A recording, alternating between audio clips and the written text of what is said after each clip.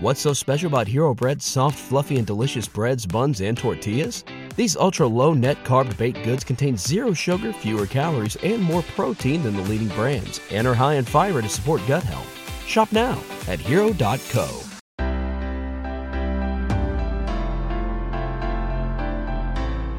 Hello and welcome to the Gardening Canada podcast. I'm your host Ashley, and today we're going to be talking about how to choose what garden soil is best for you.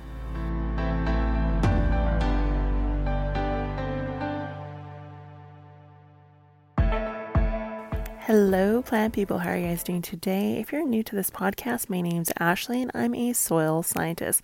I like to take that science and apply it to all things plants, and today's podcast we're going to be talking about how to choose what garden soil is best for you. Now, this is going to include some soil scientist tips, but it's also going to involve some personal experience as well. So in the past, I have gotten garden soil for some of my raised beds. If you watch me on YouTube or if you visit the Instagram, you kind of know the raised beds that I'm dealing with. I also use these to fill some in-ground beds I did have because I did have some heavy clay in some areas, and I got a sandy loam type garden soil to help loosen that up and incorporate that into perennial beds as well as some in-ground vegetable beds. But one thing I did notice with my raised beds is that the texture was much too porous. And so over the years, I've had to do some amending to it to help increase the water holding capacity in hopes of not having to water nearly as often as what I do. So this soil that I got was from a local supplier in Saskatoon. I didn't go previous to receiving the soil to go check it out. I just ordered their garden soil because I thought or assumed they'd know exactly what is needed because they do this all the time. Well, they gave me like a sandy loam essentially, but it's worked. I've had to build it up over the years. So if you end up in a situation where you have a sandy loam, then you may want to consider adding compost or potentially some heavier material into it. So in my case, with my sandy loam soil, I decided over the years to add various different forms of organic material, ranging from manure, compost, and even peat moss bales in some cases.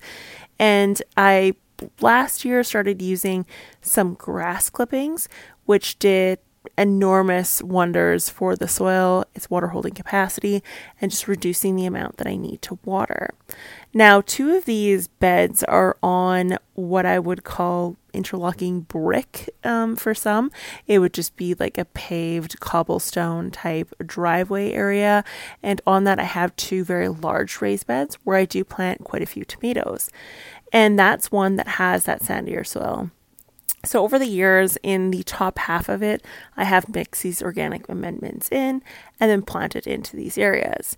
I have one that's on the left-hand side. If you're watching on YouTube, it's going to be on the left. That always is grown conventionally. And then on the right-hand side, I have what I consider my organic tomato bed.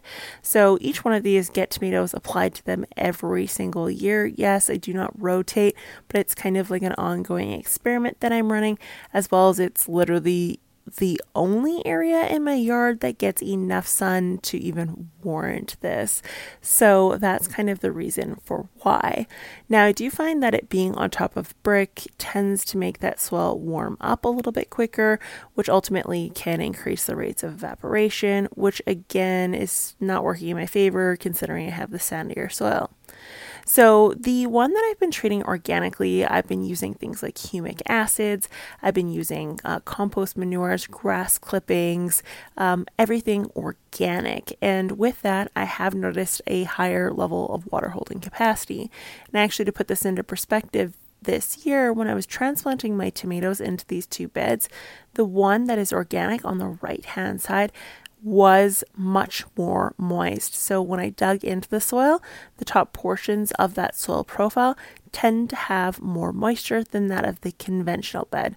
Now, given the organic bed is in slightly more shaded area than that of the conventional, may be a slight factor in this, but overall, I do find the water holding capacity to be a little bit higher.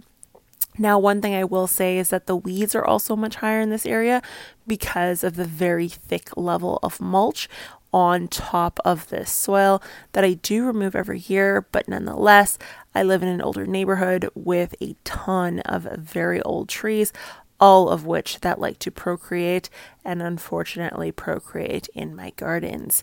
So that is something to keep in mind. Now, what I can say is that despite the fact that I have that sandier soil there that I purchased in bulk, I am able to reclaim that and get it to work for me. On the conventional side of the garden, I'm using things like granular fertilizers and then obviously liquid fertilizers, things of that nature. I'm not necessarily incorporating compost or manures, but I'm not opposed to it either. So if it's in the budget, I won't shy away from it.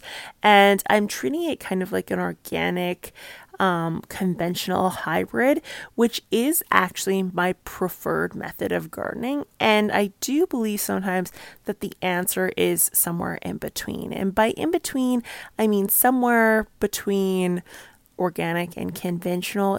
I do believe that the sweet spot is somewhere in the middle. So with that bed, I also do use mulch. And again, I used the grass clippings last year. This year, I'm using wood mulch on everything. It's specifically pine. But I don't know, grass clippings are my favorite so far. I'm finding really good results with them.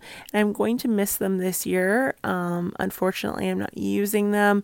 It's for more visual appearances on YouTube. I want things to look neat and tidy. Grass clippings can look a little on the messy side, but effectiveness wise, hands down, my favorite. So with that being said, if we move throughout my garden, I have this sandy soil just kind of all over, perennial beds, you name it. And if it's on top of soil, I don't see as much issue-wise. But again, I'm incorporating lots of organic materials in different forms, such as compost manures and compost, etc. and so forth. Now, what I did get was a sponsorship with a local, or not even local, but a Canada-wide company called Less Mess. And now this podcast episode, by no means is sponsored by them. They never asked me to do this. But one thing I will say is it did trigger the episode idea for this podcast, because when I got their soil and I started actually putting it and playing and working on the video and some blog posting stuff I'm doing for them, I did see quite a notable difference in quality. So the Less Mess product I have, which I will leave a discount code for when it comes out over on my Instagram and YouTube, because there is one for $10 off if anyone is in, the realm of purchasing mulch, rock, colored or regular mulch, and then also At Parker, our purpose is simple. We want to make the world a better place by working more efficiently, by using more sustainable practices, by developing better technologies. We keep moving forward. With each new idea, innovation, and partnership, we're one step closer to fulfilling our purpose every single day. To find out more, visit parker.com/purpose. Parker, engineering your success. Say goodbye to your credit card rewards. Greedy corporate mega stores, led by Walmart and Target, are pushing for a law in Congress to take away your hard-earned cash back and travel points to line their pockets. The Durbin-Marshall credit card bill would enact harmful credit card routing mandates that would end credit card rewards as we know it. If you love your credit card rewards, tell your lawmakers, hands off my rewards. Tell them to oppose the Durbin-Marshall credit card bill. Garden soil, these guys have it. So their premium garden blend is a beautiful color, and it is very nicely sifted. So there's no big twigs or rocks or anything like that. And it's very uniform in shape and size. And the color, the smell, everything. It is a very well blended soil, and it has, ideal levels of organic material and ideal levels of sand, silt, and clay all mixed in to make a beautiful loam. And fun fact, I was filling up a raised bed and some new ones that I am installing, and in the one I had some of my old soil in it. And when I was pouring in the Less Mess soil, I noticed a pretty drastic color change. So my old soil is a dark kind of gray, and the new stuff that I'm getting is almost like a chocolate brown. And so if we look at the Munsell color scale for organic material, we know that color is a great indicator of soil health. And so soil scientists use this all the time. And that's what brings me into what you should be looking for if you're looking to buy soil in bulk. So I encourage you whenever possible to go with a company that has a good reputation, like Less Mess, or to actually physically go check out where that soil is from. Locally sourced soil is incredibly important because locally sourced soil is going to have the microbes that can survive and thrive in your environment. It's going to be specifically engineered to exactly what you need. It's also going to reduce the chance of bringing in invasive species, which is always an issue. And it also is going to lessen the chances of bringing something in that's filled with weed seeds, which is never ideal. I've done compost in the past that's full of weed seeds. What a freaking nightmare. So in order to avoid that, you always want to go with something with a good reputation.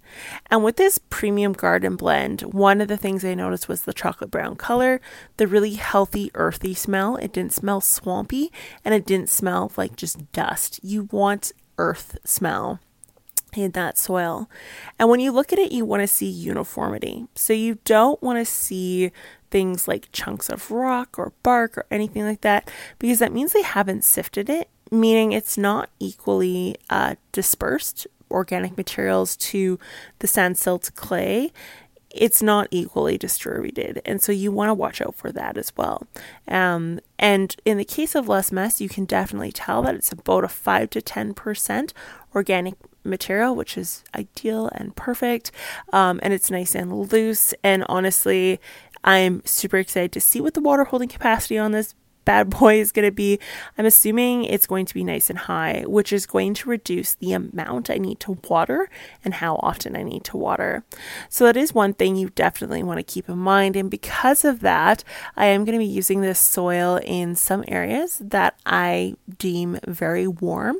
And so one of which is my front perennial bed, which is attached directly to another cobblestone brick area, and it's south facing and gets a ton of sun. I'm talking this front bed fries. I have some alliums up there, some Globemaster allium, beautiful plant, but she gets roasted year after year. And this year, once it's done flowering, I'm thinking of moving those bulbs because where it is right now, it's much too warm for this plant to survive.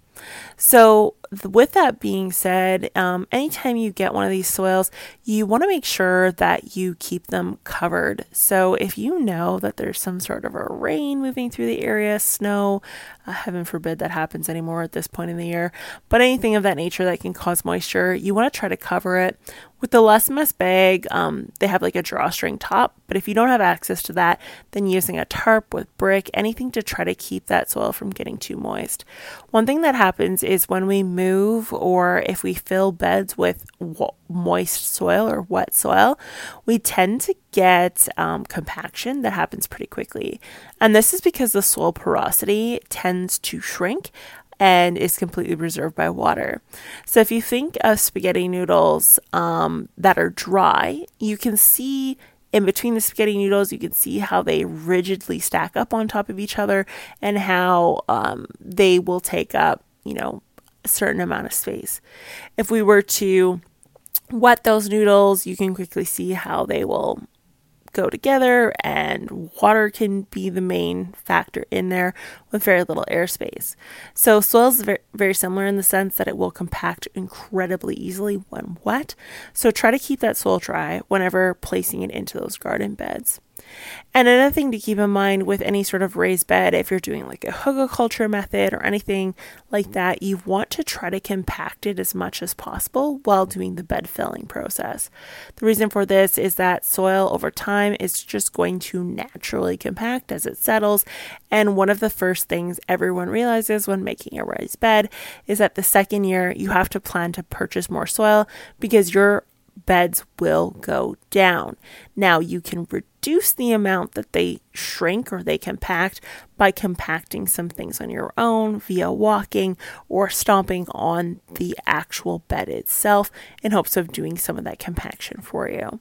But again, the looser the material, the worse this is going to be. So whenever possible, whether it be leaves or logs or whatever the case is, try to compact that as much as you can, whether that be with your feet or even better yet, some sort of a compaction bar, which would basically be a 2x4 that you would stomp up and down on to try to level that out. But like I said, when you're looking for any sort of in-bed, in-ground raised bed garden soil, you want to stay away from anything that's on the sandier side. You actually want some relatively high water holding capacity, and this can be done through having a solid loam garden soil. And whenever possible, organic material in the range of 5 to 10% is always ideal. You want to look for that color and look for dark browns over something that's gray, because this is a signifier for that organic material and ultimately nutrient and microbial activity. Whenever you are choosing any sort of soil, you want to make sure it's locally sourced and that you can cover it or have a means in which to cover it over the few days that it may take you to get the soil into its position before the rain hits. And this is all in hopes of reducing potential compaction in a negative way from taking place and holding space for the air that needs to penetrate into that soil porosity. But keep in mind, soil compaction in general is very normal, especially here in Canada, where we get really heavy snowfalls where it will compact over time. So always be prepared the next year as things settle out to maybe potentially have to purchase more soil to help fill in the gaps. But other than that, that's all I have for today's episode on garden soil. I hope you guys enjoyed it and have an awesome weekend. I will talk to you next time. Bye-bye. What's so special about Hero Bread's soft, fluffy, and delicious breads, buns, and tortillas? Hero Bread serves up 0 to 1 grams of net carbs, 5 to 11 grams of protein, and high fiber in every delicious serving. Made with natural ingredients, Hero Bread supports gut health, promotes weight management, and helps maintain blood sugar. Hero also drops other limited edition ultra-low net carb goodies like rich flaky croissants and buttery brioche slider rolls. Head to hero.co to shop today.